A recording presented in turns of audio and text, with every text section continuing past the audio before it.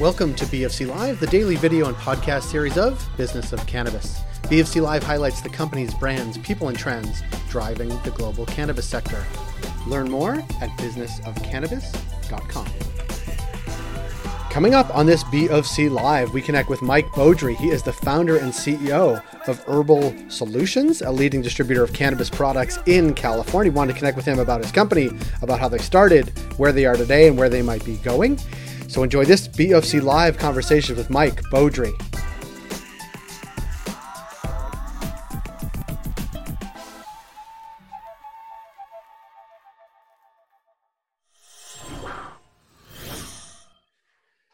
Mike Beaudry, thanks for being here. Thanks, Jay. Well, we were just chatting before we came on that we are from the same small sliver of earth in New England. I'm from Boston, you're from Rhode Island. So what brought us to Toronto and brought you to Santa Barbara, well, I don't know if it brought you to Santa Barbara, but we're going to talk about weed today and weed distribution, logistics, serving a market. Is that okay with you? Sounds great. Tell us a little bit about Herbal. You're the founder and CEO, obviously, but tell us a little bit about the business and a little bit of the origins of the business as well. Sure. So my background, Jay, is in supply chain distribution. The correlation of really I'd say the genesis of starting Herbal was based out of, I spent 10 years at a company called United Natural Foods, also known as UNFI, New England-based, headquartered company, leading distributor of organic natural products in the country. I was there for 10 years. Close to half of that time, I led operations for the company nationally. And then for 5 years, I was president from 2005 to 2010. Spent another 5 years post that as a CEO of a company that was in dietary supplements. So we did dietary supplements for Food, Drug, Mass, and Costco and Walmart and Sam's, et cetera. In that 5-year period, post UNFI, I started looking at cannabis. I was the kid in high school that smoked more weed than most. And I was fascinated that it may be becoming a legal thing. So in 2014, I spent a lot of time doing some diligence and liked what I was reading and went to a trade show in Vegas, November of 14, completely fell in love, felt like, if this actually is going to happen, it's something I have to be part of. So in the year between November 14 and 15, spent a lot of time just continuing that kind of diligence and from afar. Went back to the trade show in November of 15, fell back in love to the point where resigned from my job in December of 15, moved to California in February of 16, and began the quest. I didn't quite know what that quest would be. I just knew that I felt things were moving very fast. In 1 year's time at that trade show was a tremendous difference. And if I was going to be part of it, I needed to do it. And I strongly felt that it's not something I could miss. So moved to California, to Santa Barbara, California, February of 16, and began what ended up a almost 2.5-year journey, full-time diligence on the cannabis industry in California. So making friends and building relationships, really refining a model, I'd say, of what the business could look like. Certainly started at foundationally understanding the legacy of the industry and all the hard work that went into building, the industry and frankly, paving a road for someone like me to show up. So that was so from February of 16 to August of 18 was that full-time diligence, and then launched the business in August. One building in Santa Rosa, California. Subsequent to that, it's been really 2.5, now almost 3 years of a pretty fast sprint. We've grown to have 5 buildings in 3 different locations in the state of California, with a leading distributor of cannabis in the state. We have a couple of hundred people on the team, 40 trucks, and learned a lot and still learning and still thrilled to be part of this exciting industry. It's an amazing story. In the diligence component, which was over years and in different places, like, were you saying, this is an industry that is so new, and it does come from legacy roots, but it's so new in terms of commercialization and distribution. And were you looking like none of the normal facets of an industry are in place, right? There's no way to distribute it. There's no way to house it, get it to market. And was it striking, or were you just eyes open saying, we're going to fill some of these gaps and this is how we're going to do it. And I, I I felt like, I honestly felt like I went through a time machine when I went to the trade show in November of 14.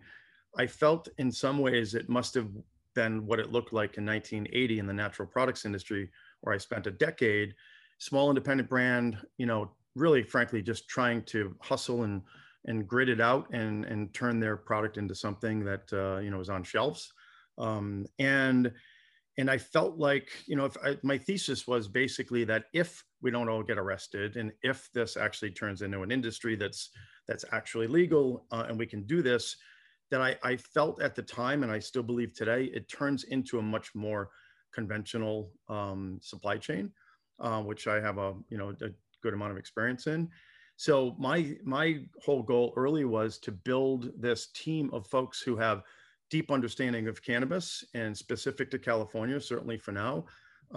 So we've got a bunch of people on the team that have spent many, many years in the cannabis trade, mixed with folks like myself that have, pretty deep experience in scaled supply chains, and put the two together. But that was really that early moment was really the trade show, and then looking in the analogies between the natural products industry and what I thought would become, how cannabis would evolve.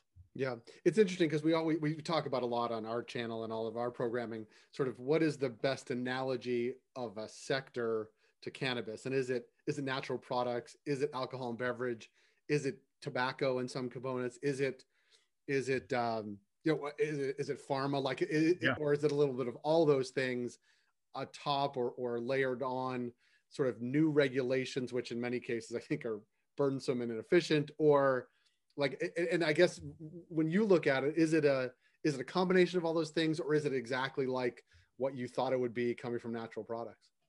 I'd say it's a combination. Early on, I thought it would follow in parallel path extremely close, which, and I think in a lot of ways it does, but I think some of the regulatory aspects of it, the way in which the ground game and sales works in the alcohol industry, as an example, is different than how it was done in the natural industry. So I think it's really a combination of several, but I still feel a extreme strong lean into the natural products, because if you think about the natural products industry, grocery stores were around forever, right? And then spotted and dotted around the country with these little independent natural food stores. Everybody thinks of it today in Whole Foods and go to Costco and see all the organic foods. I was in the space when you couldn't find an organic product at Costco, Walmart, Sam's, et cetera, right?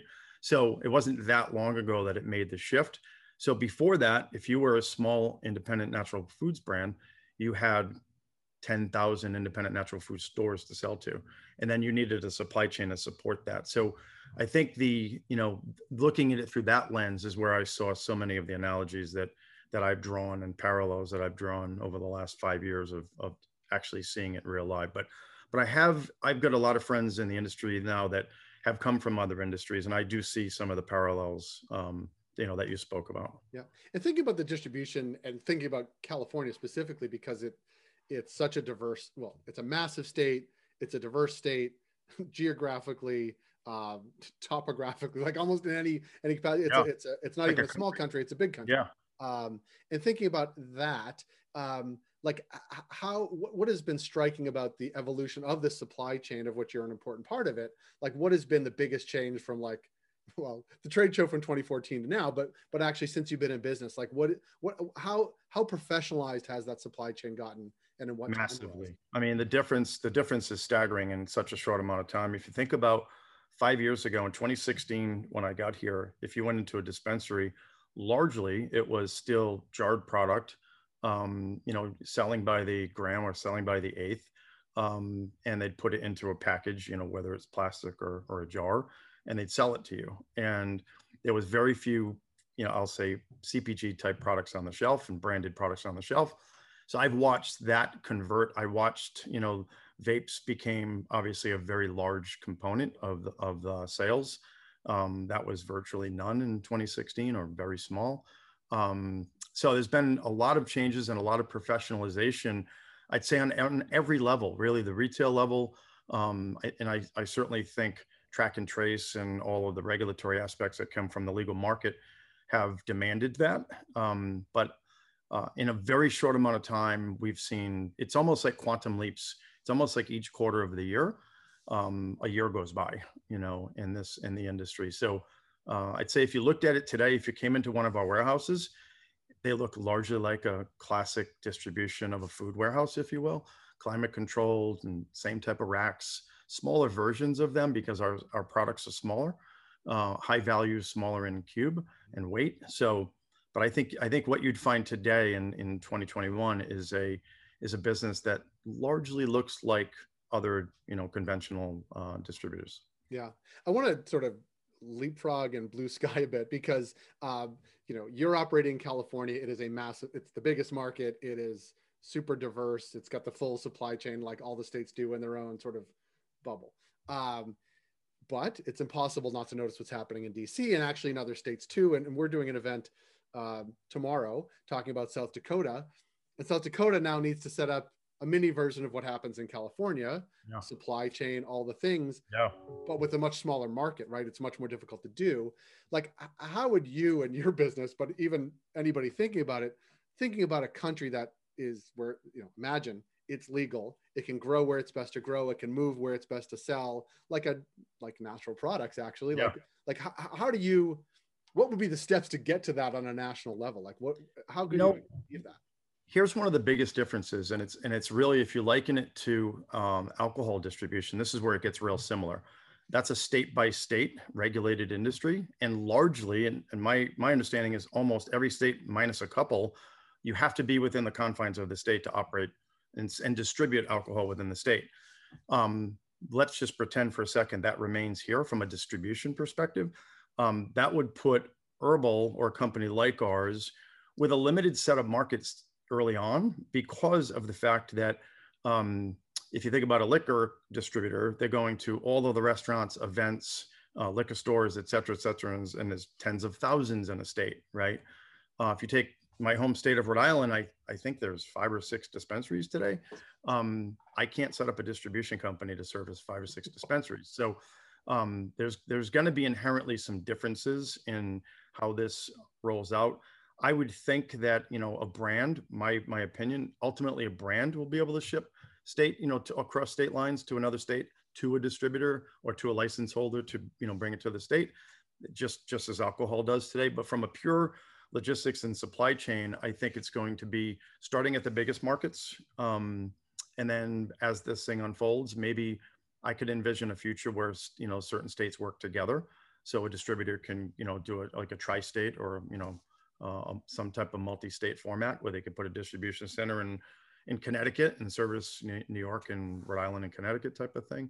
I would envision something like that. But in the near term, it really, our focus is going to be going across the country and focusing on the larger markets that can support a distributorship early on.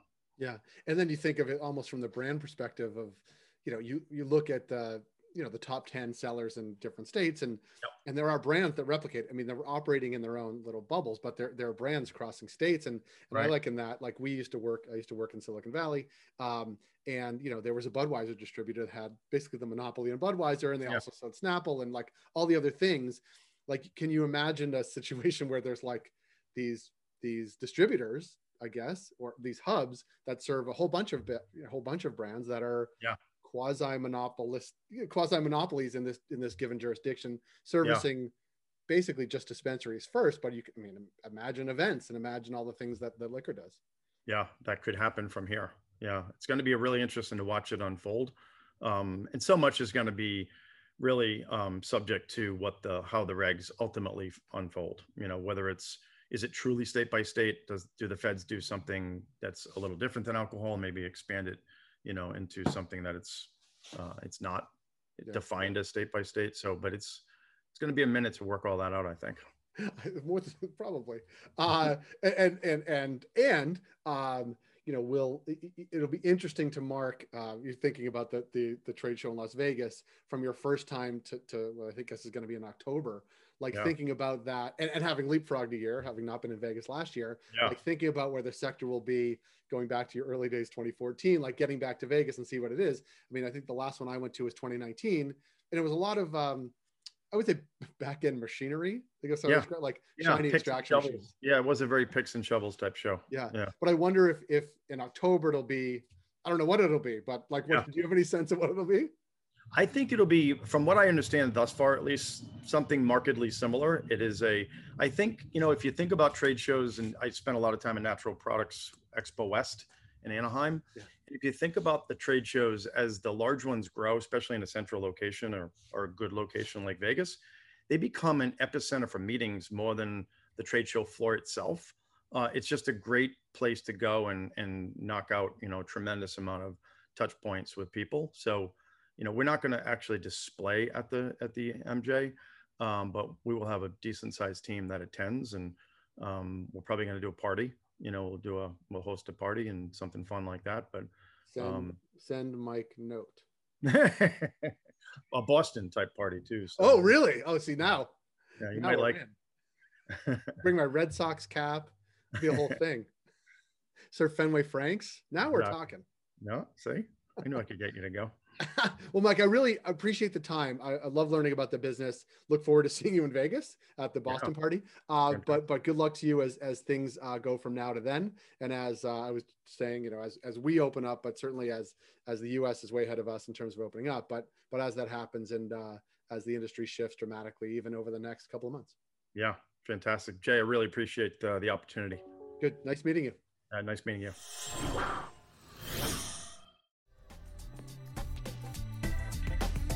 That was Mike Beaudry, the founder and CEO of Herbal Solutions. If you like this program, please rate us and review us on Apple Podcasts, Spotify, or wherever you heard the show. It helps support the work we do. Thank you for joining us on B of C Live today. We're able to do what we do thanks to our ongoing partners, including Cannabis at Work, Cannabis Benchmarks, CanDelta, Headset, Gallagher, and Torque & Mains.